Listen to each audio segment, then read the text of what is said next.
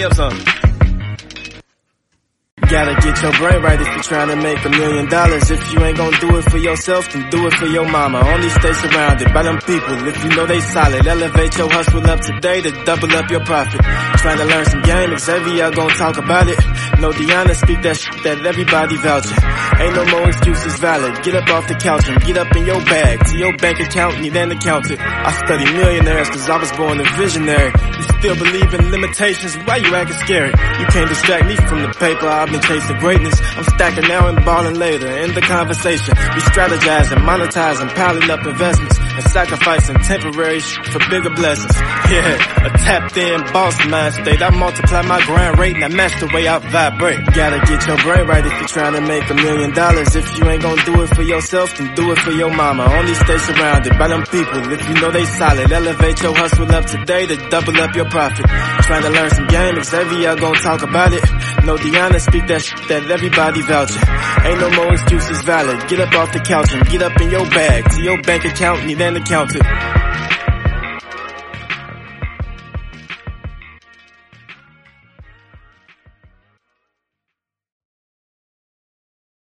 This episode is sponsored by Bees. She is the creator of the Giftize app and the author of the Financial Starter Kit book. Bees works in the defense industry as an overseas contractor. After years of studying financial literacy and investing, she is now financially free. The Financial Starter Kit comes with a free money allocation spreadsheet and gives you all the resources that you need to take control of your finances today. You can purchase the book at financialstarterkit.com. If you want to learn more about the defense industry and how to obtain a stable, high-paying career in the States or overseas, you can purchase her Defense Industry Guide at www.defenseindustry.guide. Also, for more information, you can follow her on Twitter at @capital_SB. Today's episode is also brought to you by Brandon Thomas Insurance Services. Brandon Thomas Insurance Services is an independent insurance broker that is accredited by the BBB with a focus on life and health insurance products. They provide insurance coverage for all family members' needs, whether it be children that need affordable life insurance, adults that want term and permanent life insurance options, or seniors that need Medicare or final expense policies.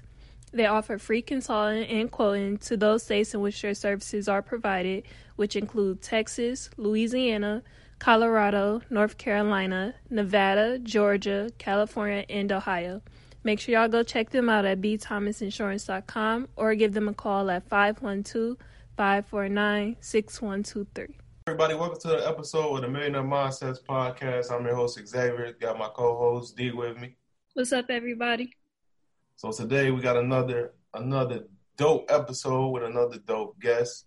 He goes by the name of DG. He's a full-time options trader and mentor, a published author, an entrepreneur, and he's run multiple successful finance businesses in the tech startup, as well as his new consulting business, where he's currently teaching over 100 students to trade options. So welcome to the show, bro. We glad to have you on. Thank y'all for having me on. I definitely have been a listener to you guys for a long time. So I feel very honored that you guys would even think of me to be on here. That's love, man. We feel honored that you come on, man. We love what you're doing. Right, the feeling is mutual. And just getting right into it, man. So for the people who are not familiar with you, besides, the background I just gave you, but you might just give a more background on yourself.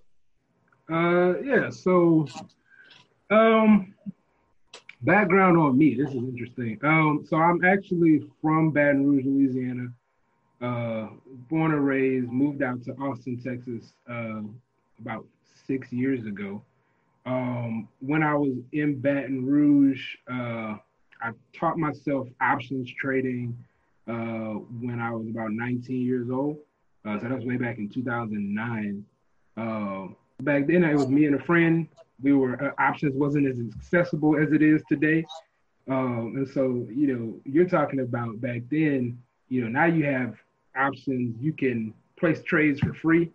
Back then, there was no free options trading. It was $7 to buy, $7 to sell, plus 60 cents a contract. So trading options back then was almost like trading OTC now.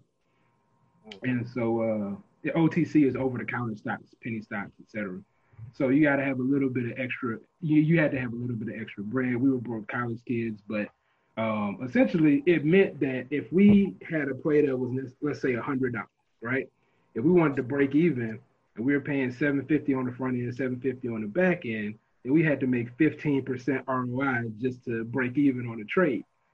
And for a lot of y'all that don't know anything about investing, 15% ROI is a pretty high rate of return. Right. Especially if you got to make that just to break even.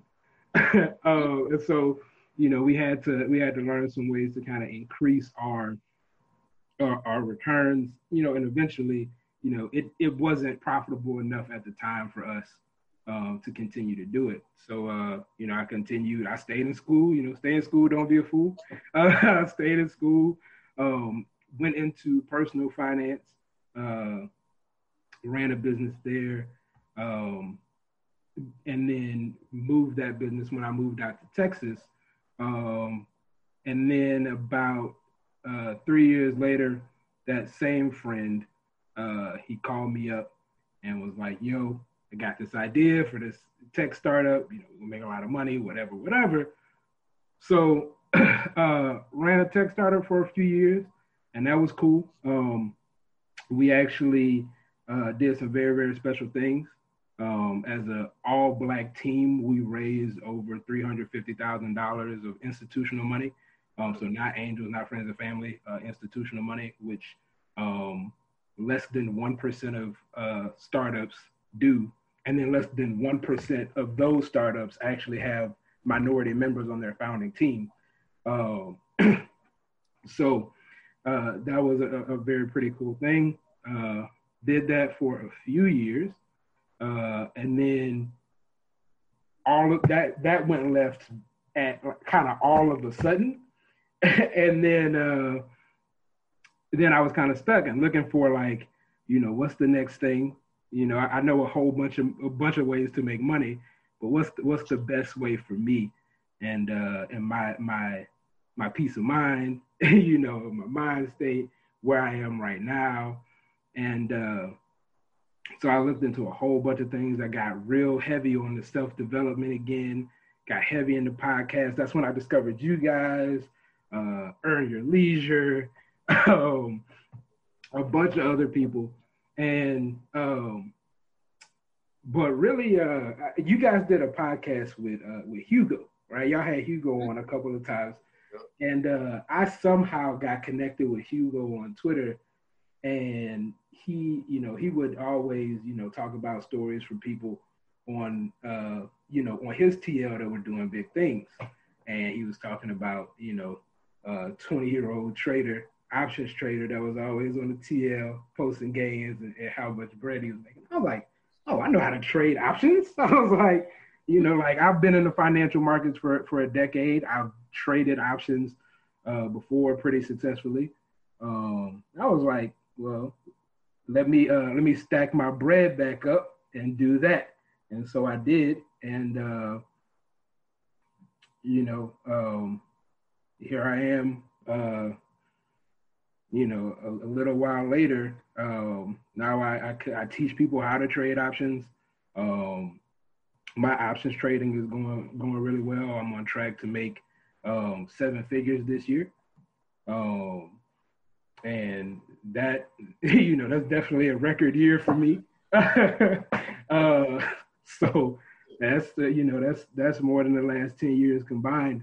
And so that makes me really excited to know that, I was able to, through these different business podcasts and following the right people on Twitter and all that, being able to spark something in me that just was like, oh, this is a skill that you have already. If you apply this skill the way that these people are, then you can do what these people are doing.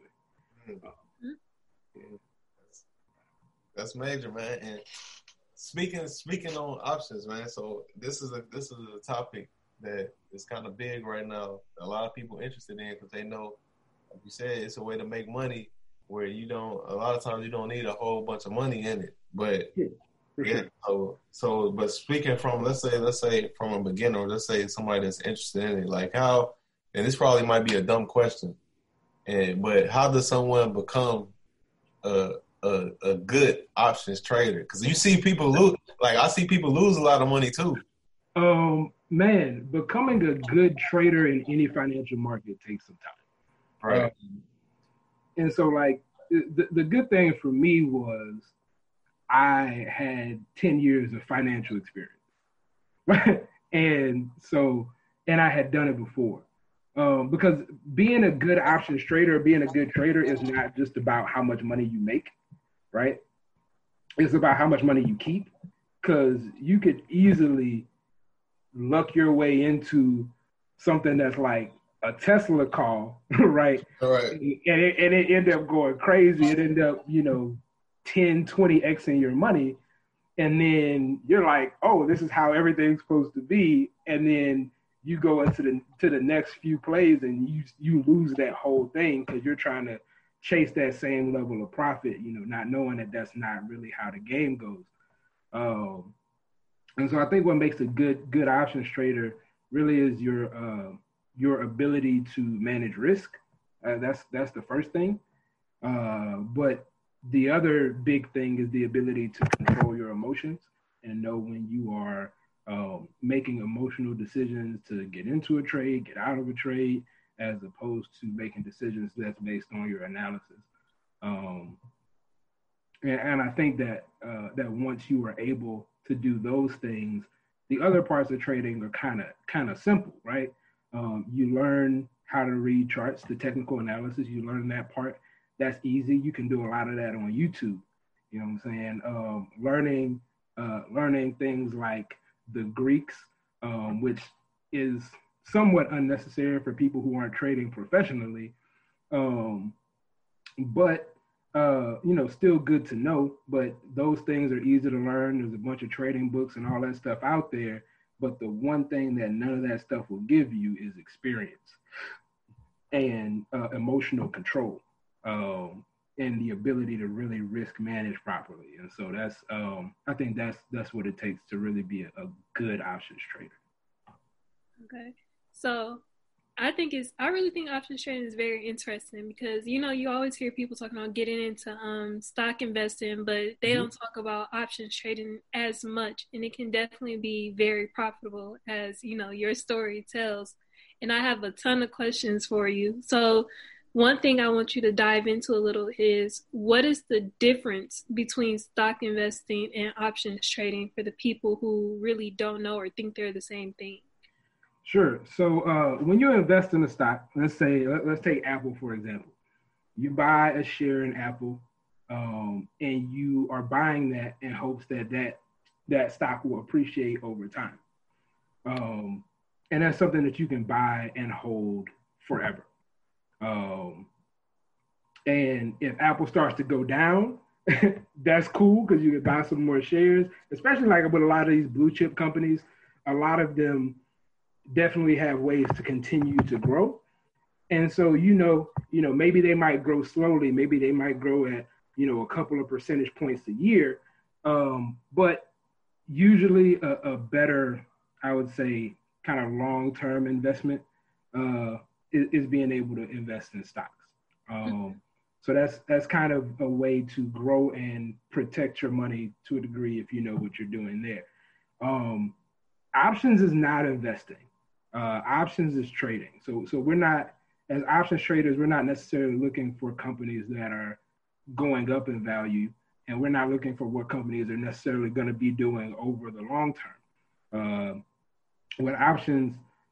Basically what an option is, it's a contract to actually buy or sell 100 shares of a stock at a certain price. And so we're really trading the value of those contracts when we're trading options, not necessarily the stock. And those contracts have expiration dates. And so, once they expire, they're worthless. So it's not like, you can just hold them forever and wait till they come back. Like, you hold it through expiration and then it's worth nothing. You lost all your bread. So it's a little bit more of a risky type of money-making thing. But if you know what you're doing and you risk manage properly, then you could definitely make money very, very consistently with options.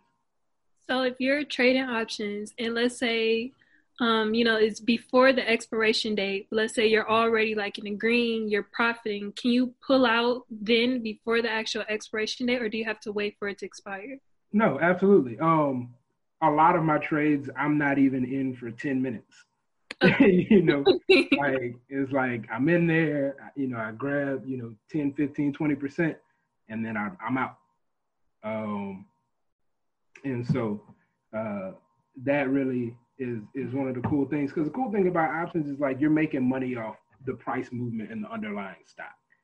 Whether it's moving up, whether it's moving down, as long as you're on the right side of that, given with some exceptions. Now, like there's not like, let's say like the stock is $100 a share and you make a bet that it's going to go to $200 a share by next week, then, if that stock's going up, even if it's going up aggressively, you're probably not going to make a whole lot of money on that premium because your option doesn't really have a snowball's chance of hell of getting to 200. So that premium is not, the value of that contract is still going to be pretty close to zero, because nobody's going to be able to actually exercise it and use that contract to buy 100 shares of that stock.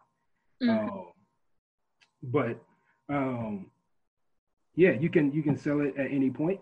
You can hold it until expiration. You can, if you mess around and get something that's really, really good, like maybe you do get one of those weird like options on one of those stocks that go from like $10 a share to like $20 a share in a week, then you can exercise your options, right, and buy your 100 shares at $10 a share, right,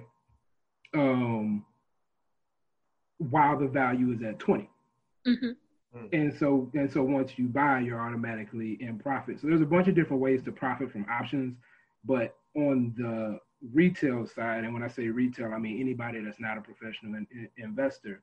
On the retail side, usually nobody's going to be exercising options. Usually we're just trading premium. Okay. So another thing, something that you were saying, that the shares can be like $10 a share, but you said you have to buy 100. So yeah. Is that the minimum, and how much money would you say someone needs to get started? So and when I say the shares, I meant like the share price of the stock. The option price is different. So the option price is what's called premium, right? And so there are definitely some less expensive options out there that you can pay as little as, $50 for a quality option. And then there's, options that you can pay as much as a couple of $1,000s for one contract, right? The thing about exercising, when you said buying the shares, so when you do actually decide you want to exercise the contract instead of selling that contract back into the options market, then you have to buy all 100 shares, because that's what the contract is for, right? You have to completely fulfill the contract, which is why most options traders don't ever exercise, because, a lot of people don't want to use the cash outlay to buy 100 shares of a stock. And a lot of times, I know with me, like, I'm not even looking at companies, for the long term when I'm trading options on them. I'm trying to see, what are you about to do in the next 24 hours,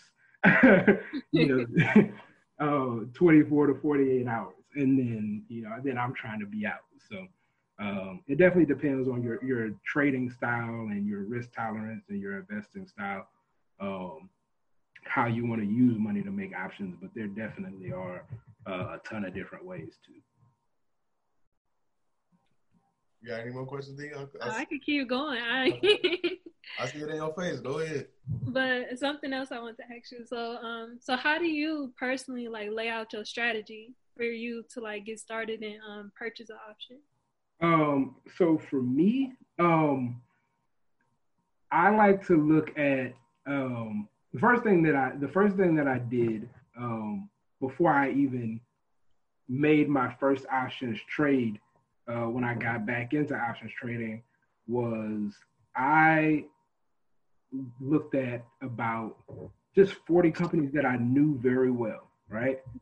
Mm-hmm. And I just started watching them and watching their charts day after day, right? Just every day checking in, seeing what happened with the stock, seeing how it moves or whatever.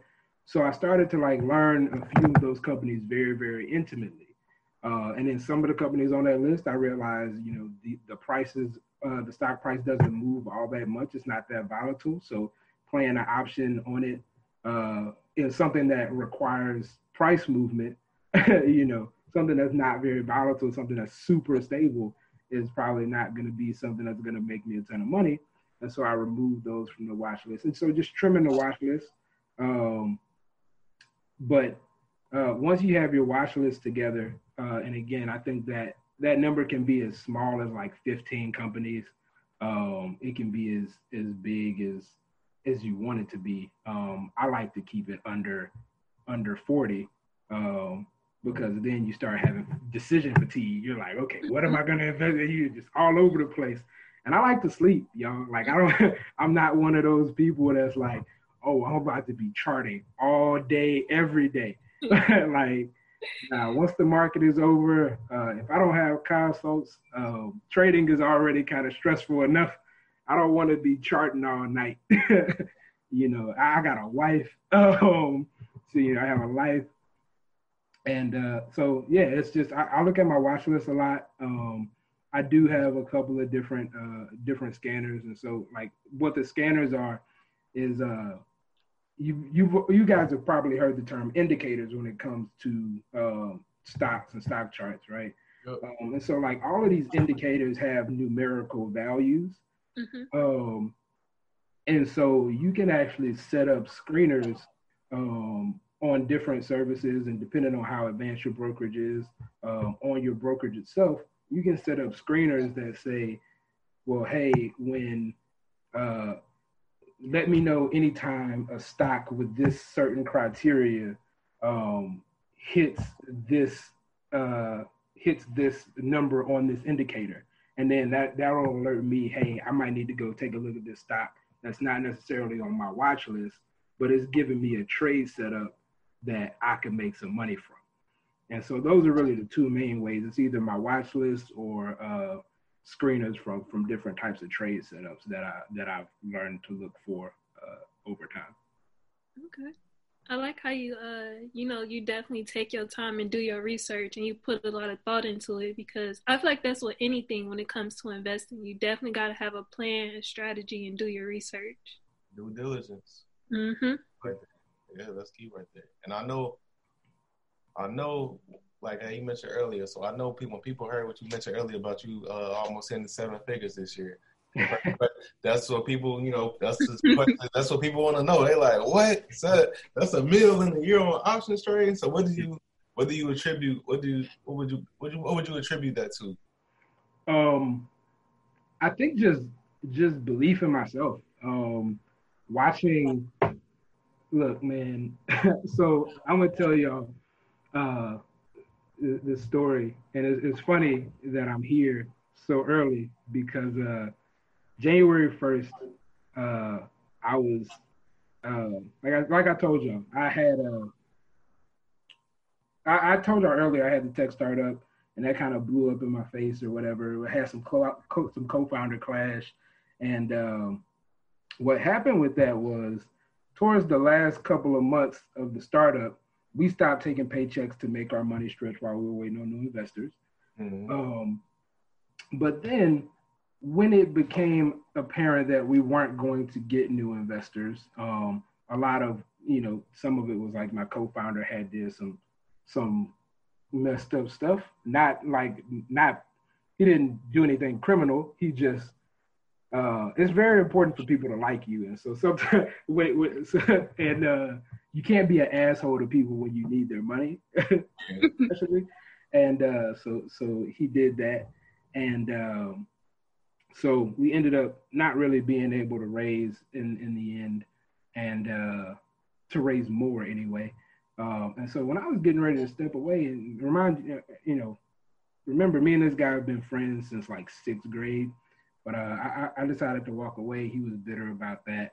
One of our advisors wanted to hire me as his head of business development at his cybersecurity firm, which would have been a well over 6-figure job. And my co-founder actually came in and tried to sue the advisor, saying that he was violating the non-solicit and all kinds of stuff.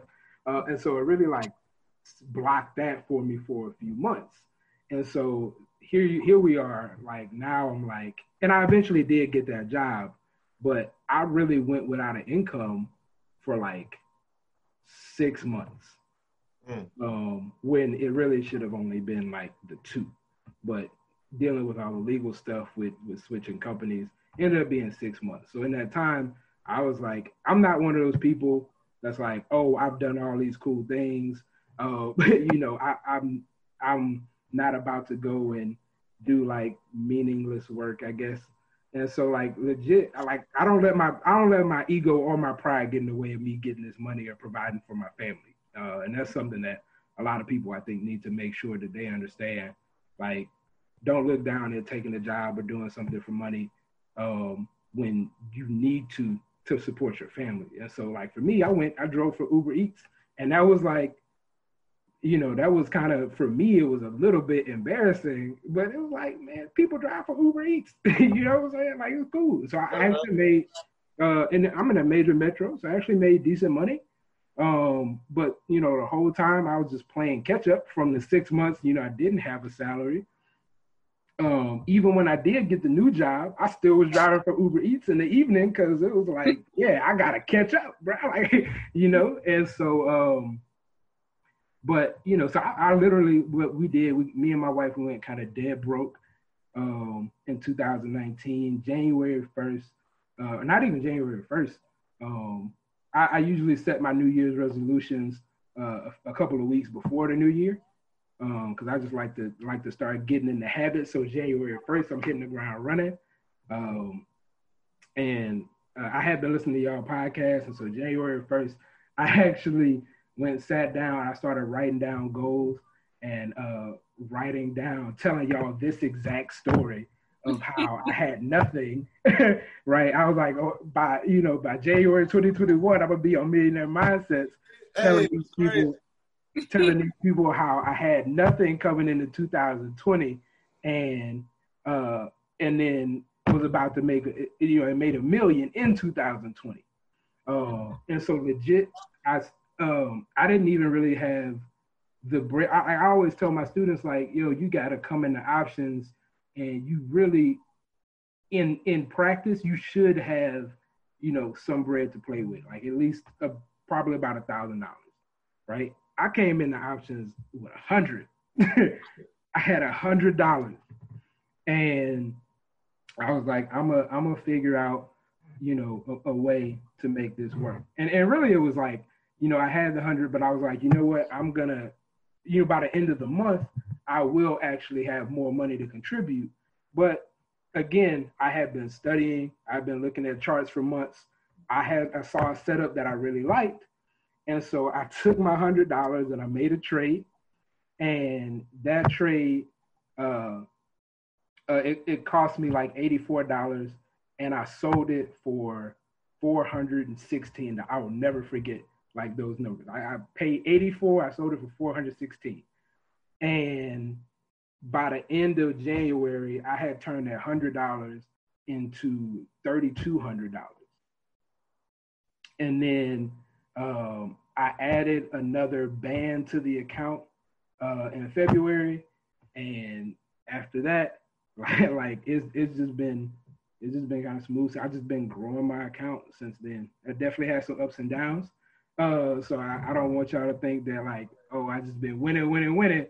No, it definitely has some ups and downs, but I was more like, I'm gonna grow the account based on the money that I have, and eventually it'll turn into bigger gains.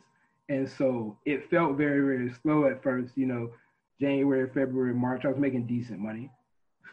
April got a little better. May got a little better. And then June, my account size had started to get, pretty solid. And then I noticed like, yo, I used to like, January I made 3,000 in a month, and now I'm making 3,000 every week. I'm like, okay, let me up my goals a little bit. Let me get a little bit,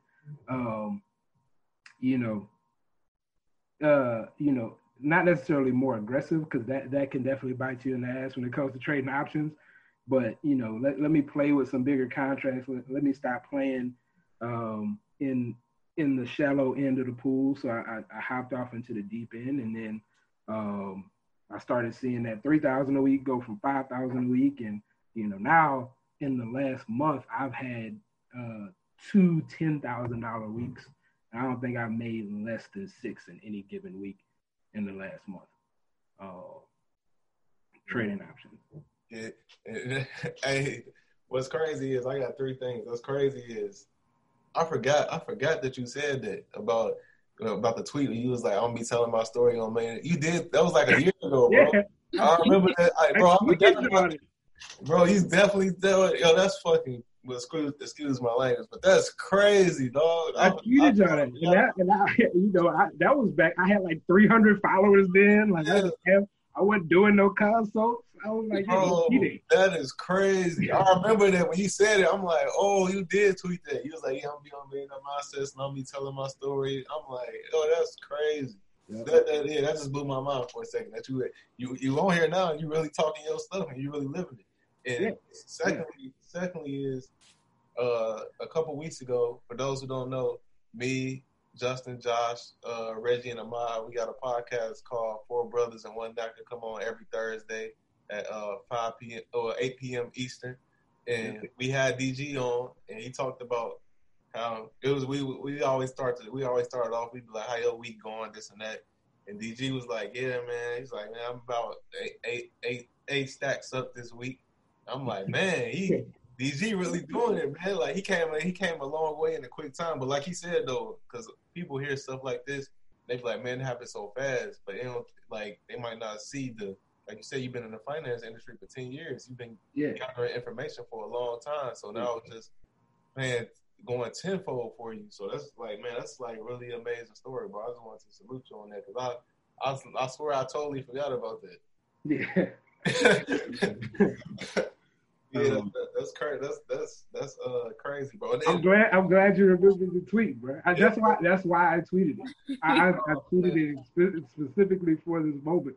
Yeah, hey, I gotta find it when we get done, just so I can show people that, because that's crazy, dog. But I want to ask you though, because we haven't talked about platforms yet. So what is the platform that you prefer to use? Because I know a lot of times you got people like I like Robinhood, but a lot of people shit on Robinhood. So what platforms you like? As they should. No, I actually do.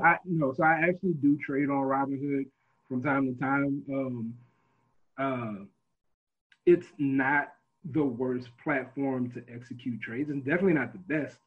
But I actually prefer TD Ameritrade.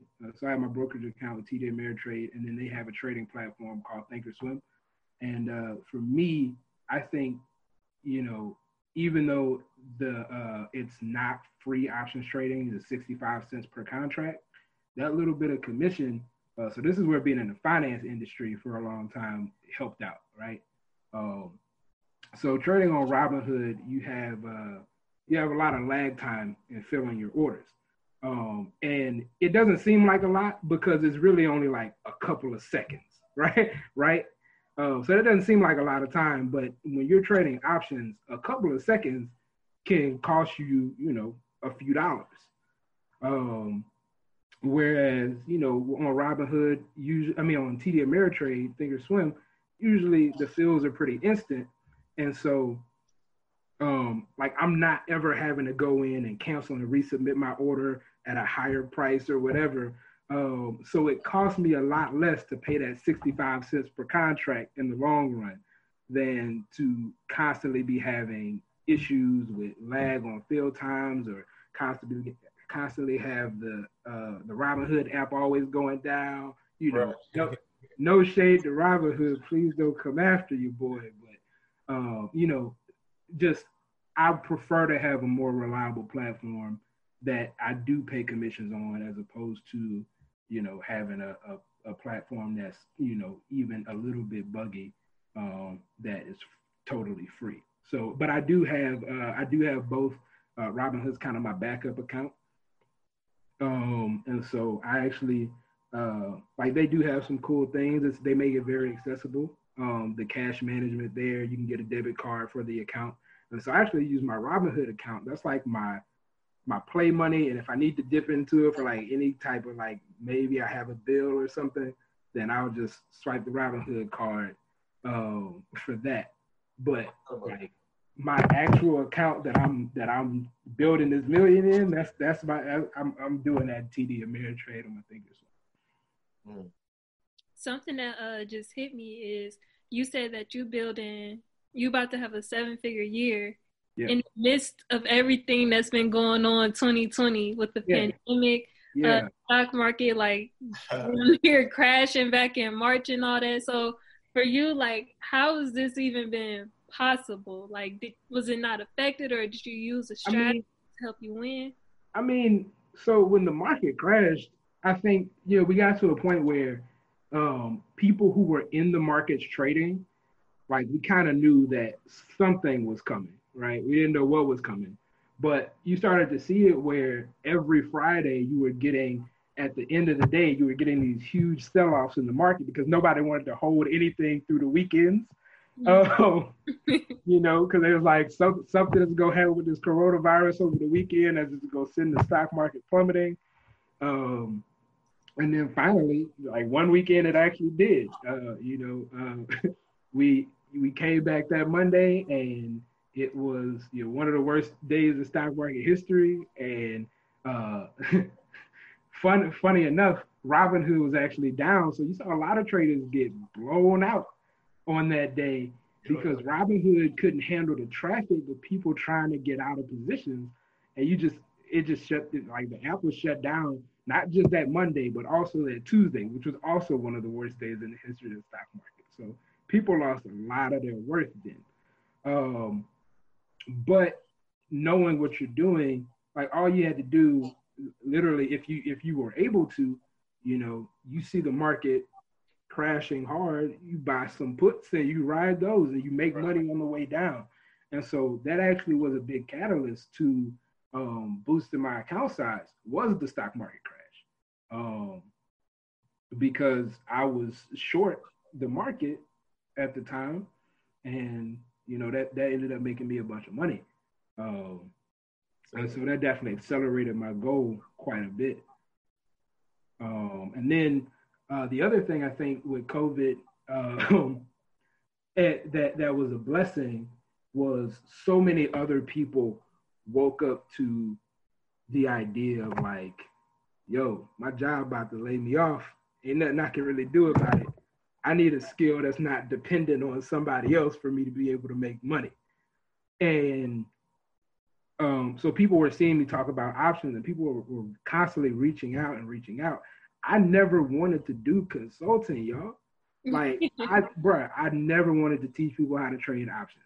Like, I had the Black Financial Excellence threads on Twitter that I would, teach people stuff from my personal finance days, and just give them some free game there.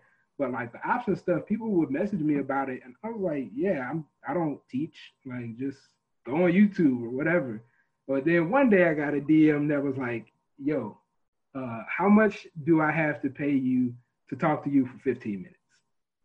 And I was like, huh, okay, all right, well, and so then that kind of opened my eyes to the idea, like, people really had a hunger for learning stuff that could make them money, and they could have some autonomy and kind of be their own boss. And so I started consulting in probably mid-March. And so again, like, now we 3 months in and over 100 students, and probably about 20 of them are full-time traders. So about 20% of my students already are full-time traders. Wow. making profits. And then, you know, a bunch of other ones are, you know, doing it while they're also working jobs, but they're also making profits. And the craziest part for me was people signed up for my options group knowing that on the front end, like, DG isn't going to be in here dropping a whole bunch of options plays. Like, DG is here to build you into a trader. Like, I'm not here to turn you into a pick follower, because if I get hit by a bus, then you're going to be right back to not making bread. You know what I'm saying?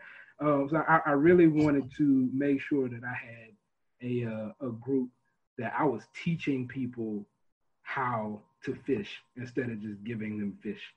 And so that was a blessing too. So like everything that COVID did in terms of like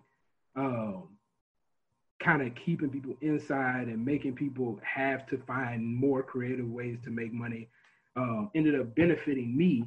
So I just was in the right place at the right time, and I was prepared, which is very important. Like even hopping into options trading, you know, when I did, like, I didn't just hop into options trading. Like I said, I had a watch list 6 months before I made the first trade. I was paper trading, which for those who don't know what paper trading is, a lot of brokerages have basically simulated trading, where they give you like any amount of like monopoly money, and you go in and you can make trades in the market, and they, you know, they just reflect your monopoly money account balance. It's practice. And so I was doing that.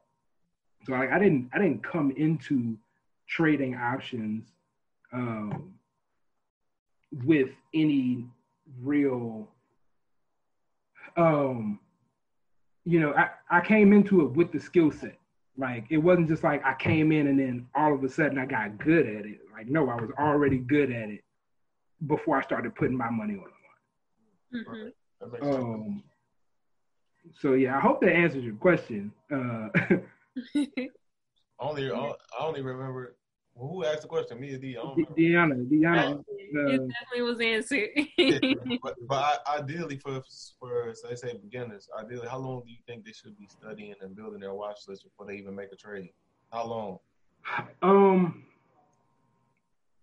Honestly, like, I do think that if you have some knowledge about either another financial market like crypto markets, the forex market, etc., or if even if you know enough about stocks to have done some buy and holds like long term, and then all you're really doing is learning the technical analysis and how to read the charts in the short term, I would say 2 weeks you can probably make your first live trade. If you're dedicated to actually learning the craft. You give it 2 weeks, a couple of hours a day, maybe go a little bit harder on the weekends. You can learn all of the principles that you need to be able to trade. The thing that's gonna only come with experience is that emotional control I was talking about earlier. And with that, it's better, honestly, to get started sooner rather than later. So it's really not really as good to sit around and just study for 6 months. The only reason I study for 6 months was because I didn't have the bread to really trade. Right. You know what I'm saying? So it was like, all right, I was just go study and get masterful at this. And then once I had the bread to trade, then it was like, all right, boom, we hit the ground running. But yeah, I have full-time traders. And I told you, my options group has only been open 3 months. I got full-time traders that never made a trade before they hopped in my group. That are like, that's what they do for a living. You know what I'm saying? Like, they're paying their bills through options trading. So that's really cool to me. That's amazing, bro. Yeah. So yeah, it doesn't have to take a long time. It just it does take, a little bit of effort, but it does not have to take a long time. something I wanted to confirm with you, but when you're trading options, you can only lose the money you put in. You don't end up owing on the trades that you lose. Like that dude. So that dude that committed suicide. So you can end up owing. Okay. But it's only in very specific circumstances.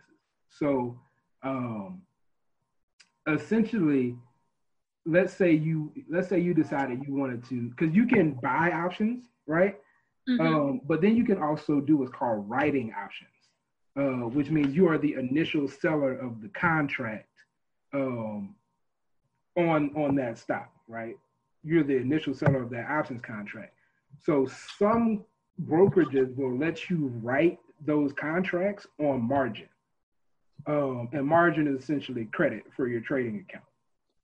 And depending on what brokerage you're with, like I know Robinhood, in that guy scenario, Robinhood gives you basically your entire account value in margin. You do have to have a certain threshold. So I think you have to have over $2,000 in the account to even enable margin. But then usually what they'll do is if you have 2,000, then they'll give you, I think they've actually changed it to where they only give you 50%. But earlier in the year was if you had 2,000, they would give you 2,000 in margin. Now I think if you got 2,000, they'll give you 1,000 in margin, right? And then if you get to, $1 million, they'll give you 500,000 in margin, right? So you can see how that can get dangerous, you know what I'm saying? But like if you're selling those contracts, essentially what that means is you have to have the 100 shares you're responsible for that 100 shares also if somebody decides to exercise that contract. So let's say the stock's $100 a share, right? And you write a contract that says that's like a $200 strike price, right? Let's say you don't own the shares of the stock. Well, then you're gonna pay to write the contract, and if you don't own the shares, then what happens is as those shares increase in value, if that person let's say you write the contract for $105, right? But then the stock goes to 200, right? You have to sell 100 shares of that stock to that person at $105 a share. So if you don't own those 100 shares already when you wrote the contract and it goes to 200, then you got to go buy 100 shares at 200 and then sell it at 105. And so that could definitely be something that ends up happening, like affecting your margin. So like it's a very like, it's not a super common scenario, or rather it shouldn't be. But people definitely put themselves in those kind of positions. But I think a lot of that is goes to like education about options and even how people are learning about options, because it's definitely, I'm one of those people, and yes, I do have a Discord, so this is a little self-serving. I do think that you need to go into options trading with some kind of a mentor or just somebody that already knows what they're doing. And I don't mean like buying a course, because I'm never going to sell a course. Like I'm never going to sell a course, because all I can do in a course is give you information, right? And the information that I give you, honestly, you'll be able to get from anywhere on the internet. The problem is when people go straight to the internet and they're learning about options, a lot of the information that's out there is more for people that have huge account sizes or that are looking to be like, to trade like the pros, quote unquote. And with that, you need a little bit more bread. And some of those strategies actually don't really work if you don't have a lot of money to play with. And so really they just add to your cash outlay and lower your ability to make profit. And so knowing what you need to be learning as a beginning trader is very important. And I think that's why mentorship is important when you are getting into the financial markets. and not just going on the internet and reading everything you can get your hands on, because, you know, all that information, you know, might not be applicable to you,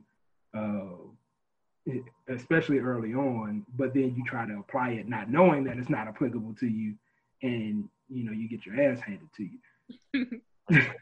So you think the biggest mistake beginners make is that emotional instability? That is probably the biggest mistake, I would say. I would say, you know, hopping in, because a lot of times, so one of two things is going to happen on your first trade. You're going to either win or you're going to lose, right? So, you know, if you win, you know, let's say, you know, your first trade is 100% ROI, right? And that happens in a couple of days or maybe overnight. Then what happens is you think, oh, this is easy. You know what I'm saying? Or let's say the first trade you make, you lose half of your bread. Then you're like, damn, this ain't really worth it. And then you get shaken out. And then you start getting like more timid with your trades, and you're taking smaller gains than you should. You know what I'm saying? Because you just don't want to lose a bunch of money. So you're like, every time you see like 5%, you're like, ooh, let me take it. But you're gonna have losses. And so like you have to have at least big enough gains to be able to, you know, offset some of the losses that you're going to have. So you can't always be one of those, you know, see profit, take profit people. Like you can't always sell at 5%, 10% profit. People say you never go broke taking profit, and that's not really true. If, you know, if you're only taking 10% on trades, and then, you know, even if you're taking 10% on like 8 out of 10 of your trades, if you lose 30 on one, you know what I'm saying? That's going to hurt hard, because you're not making enough on the winners to really make up for that loss. So that emotional instability definitely gets the best of people a lot, and then also just not trusting their levels. So when they're doing a technical analysis, not trusting what the analysis is telling them. So looking more at the premium, and maybe not even really necessarily looking at the percentage of the premium, but looking at the dollar amount. Because like I'll give you an example of how even me as a seasoned trader, you know, can have some of this. So I said I would never do this, but they finally got me. I recently started trading Tesla options. Like I watched them long enough. I have, you know, friends who also trade Tesla options successfully that are also good traders. So I was like, you know what, I'm gonna trade some Tesla options. And so the thing with Tesla is that options premium might swing, you know, a few $100s every, you know, 60 seconds. You know what I'm saying? So like if the stock starts pulling back or just moving against you in any, you know, for any small amount of time, you'll look at the premium and think it's taken. And, you know, and really it's not even a big amount of the premium, is that the premium is so high that, you know, a 1% move, you know, or a 10% move might cost you, you know, $150, you know, $200, $300 very, very quickly. And so people look at those nominal dollar amounts and are not paying attention to the levels, and they either sell too early or they sell too late, or, you know, whatever the case may be. So really just getting into that discipline of what are my charts telling me, what is my analysis telling me, and trade based off that versus like looking at options premium and looking at the dollar amount that you're either losing or gaining, and just getting scared out of a position. That's something that happens to beginners a lot, as they just get scared out of position. Makes sense. I can see that. And something that just crossed my mind, and it's kind of off topic, but now earlier you mentioned how you pretty much lost out on $1 million contract because of your old tweets. And I feel like when you said it, I don't know why it really just hit me now, like 30 minutes later. I feel like this is something that needs to be talked about more. Because me personally, I always talk about how people always say tweet for your future self. And what I mean by that, I'm saying is because it's social media, and you might not be thinking it's that important, it's that big of a deal. But that's a prime example of how your tweets can come back to bite you in the ass. So you always got to be thinking long term, thinking like, because me personally, this is how I tweet. Like, I don't never really tweet wild stuff because I always think like, okay, if I tweet this, how could this possibly be used against me at a later date? I always think like that when I tweet something because I'm like, you never know what life's going to take you. You never know like where you'll be 5 years from now. Hell, even 6 months from now, you don't know where you'll be. You don't know who. Everybody checks people's social media before they do any dealings with them anyway. So you never know who's going to be going through your social media and see something crazy that you tweeted 8 years ago or even last month, and they're like, oh, no, it's over. I'm not dealing with this person. So I just want to speak on that to people. Just be super mindful and super tweet for your future self or post on Instagram for your future self. Same for Facebook. Don't be doing stuff erratically and crazy stuff. And I do want that. We weren't recording when we had that conversation. Oh, we wasn't? Yes, I think. Oh, see. So you mind if I give people background? Yeah, go ahead. My bad, bro. I don't know why. Yeah. So I've mentioned the tech startup in this conversation since we've been recording. But what we haven't talked about is in the beginning, when we first came up with the idea, we had a business plan. We got our business plan and our idea in front of an investing group in Chicago, and we got to the due diligence phase. They gave us an offer. They were like, look, we're gonna give y'all $1 million for 30% of the company. We do still have some due diligence to do, but we like what you guys are doing. Blah blah blah blah blah. Well, we walk into that meeting, and it was 4 of us. We're 4 Black guys. They had 4 big ass stacks of paper sitting on the table, and we're like, "What is that?" And like, these are y'all's tweets. And it's a group of like old white men and 1 older white woman, and I'm thinking because my old Twitter, I actually used to have about 50,000 followers on Twitter. I was like a part of OG Twitter. Like, I don't know, people listening to this might remember dudes like The Killer Truth, or remember like when Lil Duval was first coming up on Twitter. But like, I came up in that era on Twitter. People were just saying anything. Yeah, and because we weren't tweeting to be influencers. We were tweeting to have fun. You know what I'm saying? The influencers weren't a thing back then, and so I was like, man, I know I said some reckless stuff on my Twitter. Like, what are they going to bring up? And really what they brought up was like, oh, you just say nigga a lot. And I don't know, like, what the issue, but, they were old white people. So they're like, we can't say it. So why are you saying it? You know what I'm saying? But there were definitely worse things in there. And they brought some other stuff, out. And they was like, yeah, we can't, in good conscience, put this kind of money behind an idea when, we believe that the founders might present a moral hazard based on, the type of social media activity that y'all got going on. And again, we're also 4 Black dudes from the hood too. So that didn't help things any either. Legit after that, I went and deleted that Twitter account with 50,000 followers, knowing that like at the time, so this was in 2015, so influencers were finally becoming a thing, right? And so knowing that I could have went one way and leveraged that following to become an influencer, but I had a $1 billion dream in the tech startup that we had. So I deleted all of that, and I had this old like burner account that I just had way back then to tweet like random song lyrics, and so people wouldn't think I was depressed. So I took that one and I made it this I'm not DG. So that's why I ended up going 9, because I was like, I don't want my name attached to it. You know, and so it's just kind of play like, if y'all think that this me, is not me. I'm, you know, but yeah, so Twitter did end up costing me $1 million.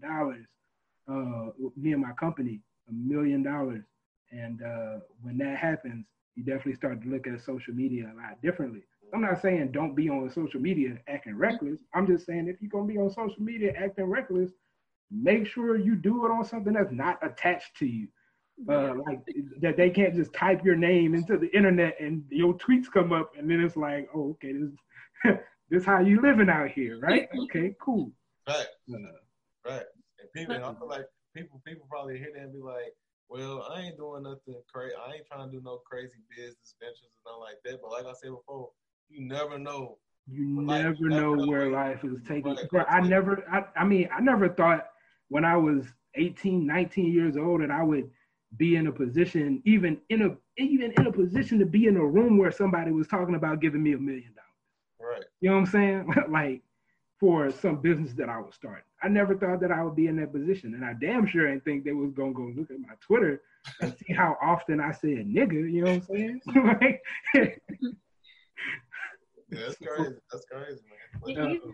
Like on that note, because I know a lot of people would love to be in that position to, like, you know, sitting at a table getting offered $1 million for your company. And like for you guys, did you do anything like specific to raise that capital or have like a strategy? No, it was positioning. So network is so important. Like your network is so crazy important. And that's the other thing that y'all need to really get. Like you gotta network. And it's not just like, I don't just mean like people that you're around. Network on Twitter. Network, you know, when you're network everywhere you go. Like always be intentional about when you meet people. And so it just so happened that my co-founder, who was the also the person that I taught myself how to trade with, we both went into different sides of finance. So I went into personal finance. He went to go work for a hedge fund. So he interned at a hedge fund, and then he worked for some consulting firms and some other things. But in our different ventures, we went and we just met a whole bunch of people. So then when we had the idea, we just started going to our network, you know what I'm saying? It was like, yo, what do you think about this? What do you think about that? And in his network, we actually got connected to somebody that was involved in the creation of Facebook back in the G, and then they connected us into the angel investor community up in Chicago, and then that was kind of how we got our start with raising the capital. But then after that deal fell through, then because we thought once we got the $1 million on the table, we was like, well, we'll just get another $1 million on the table, right. Like, you know, whatever. We didn't realize how privileged of a situation that we were even in to be able to raise that capital, to be able to have a chance to raise that capital, because then it took us, I think, 8 months to raise our first dollar after that. And which, you know, it was fine. You know, we had jobs and stuff, so it wasn't nothing crazy, but yeah, it took us some time to raise our first dollar after that. But again, that came from networking again. You know, we had met a guy who, what he did was find money for startups. Like he had a group of angels, high net worth individuals that like to put their money behind startups, and he just started fishing those out to his networks until, you know, we had people that was biting. And so we raised about, you know, 150,000 from just like individuals, and then we went and raised another. Eventually, we were able to raise 200,000 from accelerators and venture capitalists. That's what's up. And I feel like, you know, networking is really an underrated skill. because it could take you so far. And I hate the fact that, like, in society, especially like with the younger generations, it's cool to come off as standoffish or kind of like antisocial. Like when you meeting new people, when in reality, like, just be cool, like just be friendly, talk to some people, and you never know what's gonna come out of those situations or how that can help you in some shape or form. Just being friends alone. That's the American way, though, right? The rugged individualism is the quote unquote American way, especially now. Everybody wants to, I'm so different and no new friends. Man, you better make all the new friends you can make. Because you legit never know what doors that your new friends can open. And you need to, and I mean, take social media seriously too, because again, like I wouldn't even, like even what I'm doing right now, even though I didn't necessarily need anybody else, man, people like Hugo, people like B Reinvest, Billionaire B, people like that, they opened so many doors for me on Twitter that allowed me to get money off Twitter. Yep. And then also connect me with people that help me get money on Twitter. You know what I'm saying? So like, it definitely, anywhere that you can network is not just anything. People like to say it's just Twitter, it's just Facebook, I'm just going to church. Like, nah, bro. It's not just anything. Like, take it serious, because thinking it's just Twitter could definitely make you miss out on a whole lot of opportunities. Mm-hmm. And that doesn't go just for entrepreneurs, because even when you're trying to get that job you want or that position at that company, they're gonna have the same do the same thing they did with you. Check out your social media accounts. Do you fit like the type of person we want to have in our company? And they gonna scope you out. So having take it seriously and conduct yourself in a professional manner as much as you can. Yep. And then even in that corporate world, like having connections, right, could definitely get you a whole lot of, like, how y'all think white people get the jobs they get that they're not qualified for? It's because they know somebody. Like, that's what it's about.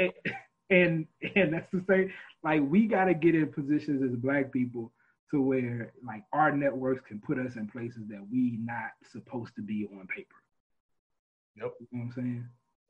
That's heavy right there. And I want to make a quick pivot real quick. So yeah, let's go. Let me ask you this. So if you don't mind sharing, what was your best trade and your worst trade? Best trade. My best trade in terms of percentage, I had a 900% trade a couple of weeks ago. It was I made 900% in one day. I basically caught SPY. So SPY is the ticker. It's the S&P 500 index ETF. And so I just caught it at the bottom and I called the top, which was very far away. It was like basically a 2% swing in the stock that day from, or like a 3% swing in the stock that day from the bottom to the top. The contract expired on that day. So I bought it that morning, expiring on that day, caught it at the bottom and rode it. And it went through my strike by a couple of dollars. And so I ended up making 900% on that trade. And honestly, if I would have held it another 10 minutes, I would have made 1,400%. But I just was like, all right, let me get out of here because the market about to close. I don't know what's going to happen in these last 10 minutes. So I'm going to slide. But yeah, so that was percentage-wise my best trade. But in terms of how much money I made on a trade, because I think on that trade, it cost me like $20, and I ended up making $600-700, something like that. Oh, $20, that's crazy. It was quite weird. The biggest dollar amount trade I made actually was yesterday. I made the trade this week. I made the trade on Wednesday. and it cost me about $4,000 to make the trade, and I made $6,000 on the trade. And so I cashed that out yesterday. For yesterday being Friday, I know this usually airs on Sunday. Yeah, I just recently made that trade and made $6,000 off of it. And so I actually had my best single day where I ended up making $7,000 just on Friday. And that's after, making 3 on Monday and 4 on Tuesday. And, I lost. Now, I'm going to tell you my losses too. I lost $1,500 on Wednesday, and I didn't like that. You know what I'm saying? And then on Thursday, I made like $1,000, and then 7 yesterday. 7 on Friday. That's lovely right there, man. I always the highs and lows of anything is always interesting because you can learn on each side. Yeah, for sure. For sure. So you want to say something, D? I was on transition. Oh yeah, I want to, but you go ahead. Well, I was gonna kind of dive into, on Twitter. I seen your thread. I want to say it's the Black Financial Excellence thread, which is really amazing. And if y'all listening, y'all should definitely scroll through it. And with you being a finance guy, you touched on a lot of important topics, like a lot. And I kind of wanted to dive into some of those topics with you. And one thing I saw that you mentioned was that I want to say 50% of adults are at risk of not having enough to retire. Yeah. So I just want to see if you could dive into that a little for us. So a lot of people, we don't really think about retirement, especially while we're young, because we're not thinking about retiring yet. We're thinking about what career we're about to go into. We're thinking about if we want to stay in the career that we're in, all of that different type of stuff. We're trying to have fun. We're trying to have families. And we don't really think about, like, what happens when I decide I want to stop working, right? Mm-hmm. There's Social Security right now, but if you look at the way that Social Security is going, our generation, we probably won't have Social Security. That money's going to run out. Right. Because there's more being paid out of Social Security that's being paid into it significantly.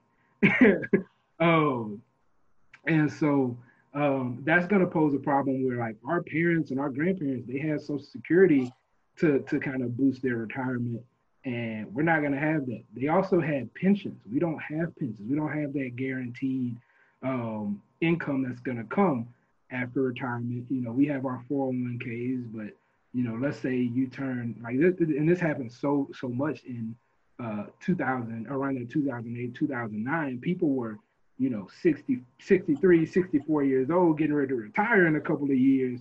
Stock market crashed and wiped out 40 to 60% of their portfolio, and then they were looking at, okay, I'm about to retire with 800,000 to now, all I got is 200,000 saved. And this got to last me the rest of my life. Well, I can't. Now I got to keep working. You know what I'm saying? And so it's very important to, when you're thinking about retirement, to first understand what the lifestyle you want to have in retirement is, right? Because if you want to retire and just sit in your house, you know what I'm saying, for the rest of your life, like, okay, I'm retired now, and now I'm just in the house. I don't go nowhere. I don't do nothing. Then you might not need as much. But if you want to, like, travel in retirement, that's important. Then you got to add to that number. If you want to really do anything, like, even if you just want to live, like, medicine gets real expensive when you get old. Even with Medicare and all that kind of stuff, health, protecting your health is very important. Like, by that time, it'll probably get relatively expensive in terms of, life insurance if you don't have enough, for your family to take care of that when you pass. And then, like, let's say, you do make, a couple $100,000 stretch through the time you die, you don't leave anything behind for your family. And so like in the Black community, that's, to me, that's something that we have to get so much better about, because so many other communities get these inheritances, they get, property and land and stocks and cash and life insurance payments and all kinds of stuff when people die. Like in some communities, somebody died and like you a millionaire now because somebody died because they set you up, but they've also taught you like this is what you need to do to set up the next generation. So you keep up that generation. We're not building generational wealth in the Black community, but it does start with like, what are you doing in terms of putting money away for retirement to where you're not having to work, because then that's making your money work for you. And just like saving for retirement is kind of like the baseline. It's like the gateway drug, you know what I'm saying? Mm-hmm. Well, I guess the gateway drug would be having like a savings account, but then looking like long term, okay, how is this money going to grow? And then the other thing is inflation. A lot of people don't think about inflation. The average inflation rate is about 3% a year, and so if people just have even if they just have savings accounts and they're saving, quote unquote, enough money to, let's say, have $500,000 at retirement, realize that $500,000 30 years from now is going to be worth significantly less because you got 3% inflation year over year. Yeah. So that 500,000 is really going to look probably more somewhere around like half that 30 years from now. So you really got to be making sure you put your money in the right places to make sure it's growing to at least beat inflation. Mm-hmm. You got to beat inflation. Like you said, you got to beat that. And you was about to say something? No, I was just gonna say, like, I'm glad you touched on life insurance, because that's a real big one. You hear it too many times where they didn't have a life insurance policy, or now we're doing GoFundMe's to try and pay for the funeral or do X, Y, and Z, and life insurance, it don't cost that much to get. Like, depending on your situation and how young you are and your health, it don't cost that much to just, go get you a life insurance policy to have something in place for your family, just in case anything happens. Because I hate to hear people say, oh, I don't want to talk about life insurance because I don't want to think about you dying. But, we all going to die at some point. Like, we got to have those conversations. You got to think about your kids and their kids. Like, great equalizer. Like, go get yourself everybody. No, facts. Like, it's a saying, I don't want to, I'm trying to think of who said it. I don't want to give credit to the wrong person, but I think it was T.K. Kirkland that said this, but I'm not 100% sure. I could be wrong. He said, he got this saying, he said, when you die, somebody else is supposed to blow up. And that's just the facts. Like, when you die, it's supposed to be a check. It's supposed to be a check for someone somewhere else where it's like life changing or just adding on to what they're doing. So that's why life insurance is so important. Yes, sir. Mm-hmm. And I want to make this last pivot again, because I know there's something that we want to discuss, and I know DG mentioned this is online is always the debate, the F capital I can't even say the word, but the people that's like, we hate capitalism sucks, kill the system, and all that blah blah blah whatever. Eat the rich. Right, eat the rich. This is funny because I was literally, before we got on the podcast, I was literally having a conversation and they literally asked me the same thing about my thoughts on that. But DG, I want to ask you, what is your thoughts on that? Oh, man. This country is so backwards, bro, because, like, yes, we are the most capitalist society on the planet, but... And it does have its flaws, but so does every other system. So for me, it becomes, especially those people that say, oh, we want to eat the rich. Like, people be tweeting "eat the rich" from their iPhones, and they're apart. Even if they're struggling, even if it's the iPhone 6, like, bro, they got people that's homeless. If you start this "eat the rich" movement, like, you're way more accessible to the people poorer than you, than those billionaires are accessible to you. So when the people with forks come, they gonna come for you first You know what I'm saying? So like, I don't ever want to perpetuate that idea because I know that like the dude on the street can touch me way easier than I can touch Bill Gates. Like, I'm not touching Bill, like, exactly. You know, and then people from the Eat the Rich Twitter, they like to, they also tend to be like very peaceful kind of people too. And I don't think like you're not about to take rich people's money without like some kind of uprising. And I don't think a lot of people are built for that. But in all seriousness though, I think it is important to take care of people. So some aspects of like social responsibility are important, but socialism is not the way. Like if you look historically, like there hasn't really been a true socialist or a communist country that the quality of life for its citizens has been good. And people like to bring up countries like Canada, Australia, Sweden, etc., as socialist countries, and like those people will tell you, and those governments will tell you, nah, we're as capitalist as anybody. Yep. Like our people are able. We have a free market society pretty much in most of the developed world now. And this idea that you're going to take that away from people, to give everybody equal, all is going to happen is going to make everybody equally poor, except for the people who is in charge of enforcing that. They're going to demand a higher standard of living for being the enforcers. And so you still end up having the 1%. You still end up you never get away from the 1%, no matter what economic system you go into. And so capitalism gives you the best opportunity to get into the 1%, or at least move towards that. Any other system, then you are just stuck without hope. And I'm wondering if like maybe that's what people want. Maybe they would rather know that they can't go anywhere than having the hope of being able to go somewhere and then being disappointed. Like, I don't really know what brings that mindset about. It's very weird. It's very weird. And I was saying, and what I want to bring up a couple of things. One thing is what I got something out of what you said is people that say that, I don't think they understand that rich is really relative. Like what you might think somebody else is rich that's doing better than you, but somebody that's not doing as good as you might see you as rich. So you saying eat the rich, and somebody might see you as that rich person they want to eat. So it's important to keep that in context. And secondly is, like it's a saying they always say socialism leads to Marxism. And as we all know, like this is something that I don't understand. Like just being real, I'm gonna be real right now.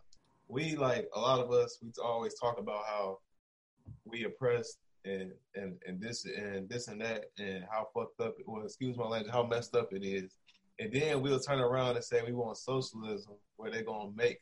So you think the same people that's supposedly oppressing you is going to put you on an even playing field or something? Like that makes zero sense at all. But like no sense that that's like it's not going to happen. And lastly is like, man, I almost forgot my point for a minute. But yeah, it's just not going to happen at all. Like capitalism gives you, like you said earlier, it gives you. It's not perfect. We're not saying it. It's not perfect. But it gives each person the opportunity to rise up and level up and put themselves in a better position. Socialism just going to put everybody on an equal playing field except that 1%. It's still, like you said, it's still going to be that 1%. And you still like, I don't want no handouts. Handouts is a form of control. That means the people that can control you, they can say, okay, you're going to make this much. You're going to make this much every month. Like, it makes the people especially when it's black people that's preaching socialism, I'm like, either y'all don't understand the dynamic that we in, y'all don't understand these rules, or y'all lazy, or y'all some kind of mentally like impaired or something. Because that's the worst thing, in my opinion, for black people is a socialist society. Well, I think that goes to some miseducation on socialism. That too. Because classroom socialism sounds really great. It's great. It's like socialism and communism sounds super phenomenal on paper, right? The problem is, in practice, ultimately, human greed always gets in the way. Exactly. Because you always going to have somebody that has more power, more responsibility, because they have to enforce these things. And when you have more power and more responsibility, what ends up happening is you're like, okay, well, my lifestyle needs to be a little bit better. Like I can't be worried about, if my water gonna be hot when I get to the crib. You know what I'm saying? Like you can, I can't worry about the same kind of things y'all worried about. Like a great book for people to read who are, socialist or socialist leaning, right? Would be Animal Farm by George Orwell. And so Animal Farm, super great book, very short read. But basically, what it is the animals on the farm feel very oppressed by the farmers. And so they revolt and they take over the farm. And the pigs are kind of the ringleaders of this farm. And so then once the animals take over, the pigs start saying, okay, well, we got to do this, and we got to do that, and we can't do this. And what's happening is the pigs are taking all the good stuff on the farm, and everybody else is getting their equal share, And they say, like, one of the quotes in the book is, all animals are equal, but some animals are more equal than others. Wow. And like that really is in a nutshell what socialism is. Like, yeah, you can get to a point where everybody is getting the same thing, except it's still going to be a relative everybody. It's going to be the 99% getting the same thing, and then you're still going to have that 1% or that 2% that are in power. And so, like, that's a really good book to understand why socialism ultimately kind of can't work. Yeah. I agree, man. And it's like if you do your research, like I was watching something, I can't remember who it was, and they talked about, and I never even looked at it this way until I seen what I saw. They brought up all the communist countries. It's like if you look at the countries, if most people with socialist ideas in America, they wouldn't even want to go to live in these socialist countries and it's this idea that they love. So it's like you said, man, when we're not saying capitalism perfect, but it gives everybody a shot to create something that they own. Now, if that's what you not into and you want people to give you and everybody on an equal playing field, so be it. But me personally, that's not what I feel. The people I rock with, they don't feel that same way. So I'm like, yeah, I'm completely against it. Yeah. I'm all about, reforming systems and making things better.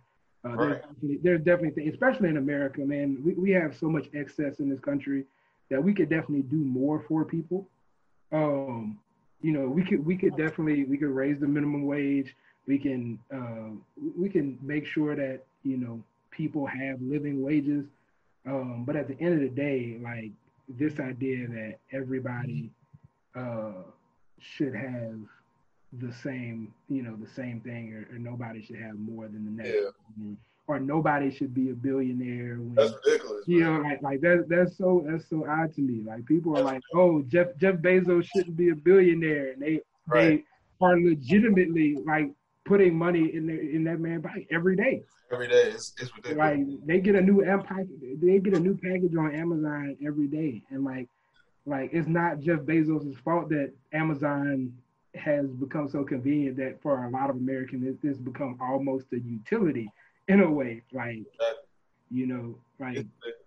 but he created something that was great, that was world changing, and he deserves to be compensated for it. He deserves. It's like when we had Zamonte on the episode, something that he said that always stuck out to me. He said, like, if Jeff Bezos wasn't a billionaire, it would be something that means something terribly wrong with society. Facts. That's so fact, right? And then like people forget, like people like to say, oh, these billionaires can't be billionaires without exploiting people. Everybody's exploiting something. Everybody's exploiting somebody on some level. Like people put a negative connotation on the word exploitation, which like you go to a job, you know what I'm saying, and you get a paycheck, you are exploiting that company for a paycheck. Mm-hmm. Period. Like they're exploiting you for probably a bigger profit, But you're all like, just like the dictionary definition of exploitation is not something negative. We just have a negative connotation about it. Right. But then also, like, how many hundreds of thousands of people, right? How many millions of people have these billionaires actually employed and allowed for people to put food on the table for their families?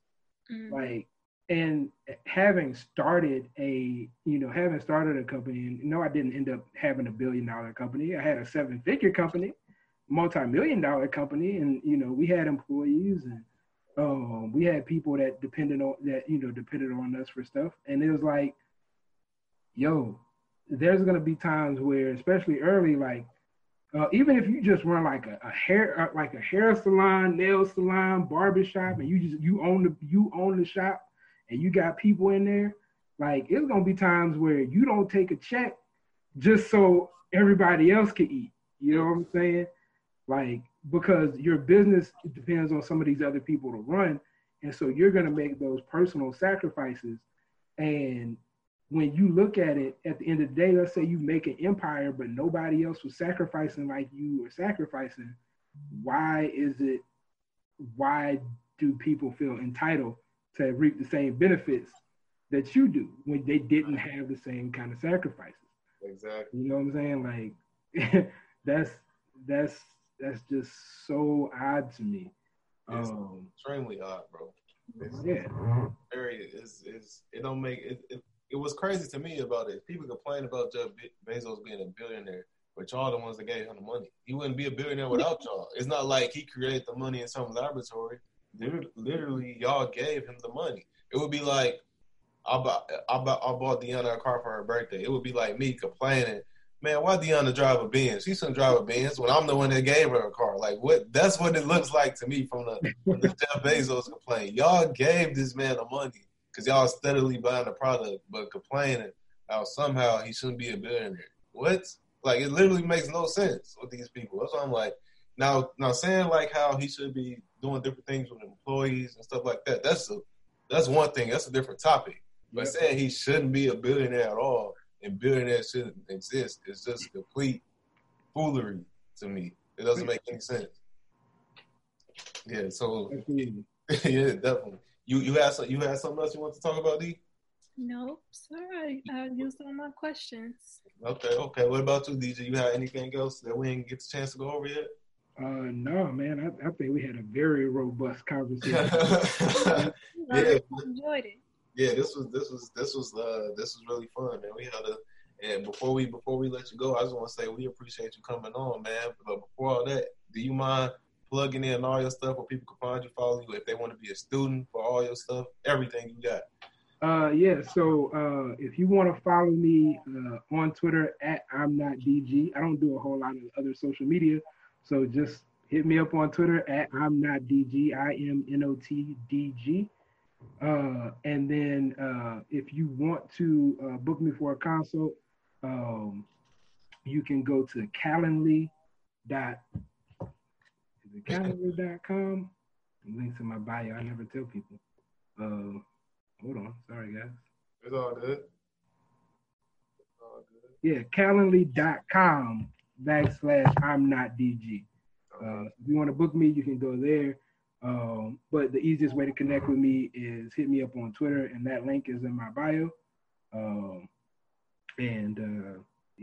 I look forward to hearing from some of y'all, or even if y'all just want to connect with me and follow me and just chop it up with me on Twitter. I'm not all business on the timeline, as y'all know. I definitely can get kind of goofy, but I do drop some knowledge every now and again. So definitely follow your boy and connect with me, and I look forward to hearing from a lot of y'all. Definitely, man. And like you said, make sure y'all definitely follow him on Twitter. Like you said, he can give it out a lot of gems, and he's just a good person to follow. And once again, bro, we just want to say thank you again for coming on, man. This was a super informed, dope episode. Awesome, man. Yeah. Thank y'all for having me, and I will talk to y'all later. Yes, sir. Talk to you soon, bro. Peace. Good. And that was another episode of the Millionaire Mindsets Podcast with DG. And wrapping up, for those who don't know, you can find me and follow me on Twitter, Instagram, and everywhere else at Xavier C. Miller. And you can find me on Twitter at Deanna S. Kent, or Instagram at Deanna Kent, and you can follow Park Hill Capital and M Mindsets on Twitter and Instagram. And that's all M Mindsets Pod. Yeah, M Mindsets Pod. And that's all we got for y'all. We appreciate y'all for tuning into another episode. See you guys next episode. Peace.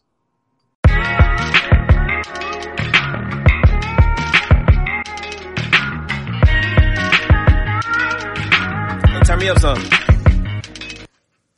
Gotta get your brain right if you're trying to make $1 million. If you ain't gonna do it for yourself, then do it for your mama. Only stay surrounded by them people if you know they solid. Elevate your hustle up today to double up your profit. Trying to learn some game, Xavier gonna talk about it. No Deanna, speak that shit that everybody vouching. Ain't no more excuses valid. Get up off the couch and get up in your bag. To your bank account, need an accountant. I study millionaires cause I was born a visionary. You still believe in limitations, why you acting scary? You can't distract me from the paper, I've been chasing greatness. I'm stacking now and balling later. In the conversation, we strategizing, monetizing, piling up investments, and sacrificing temporary shit for bigger blessings. Yeah, a tapped in boss mind state. I multiply my grind rate and I match the way I vibrate. Gotta get your brain right if you're trying to make $1 million. If you ain't gonna do it for yourself, then do it for your mama. Only stay surrounded by them people if you know they solid. Elevate your hustle up today to double up your profit. Trying to learn some game, Xavier gonna talk about it. No Deanna, speak that shit that everybody vouching. Ain't no more excuses valid. Get up off the couch and get up in your bag. To your bank account, need an accountant.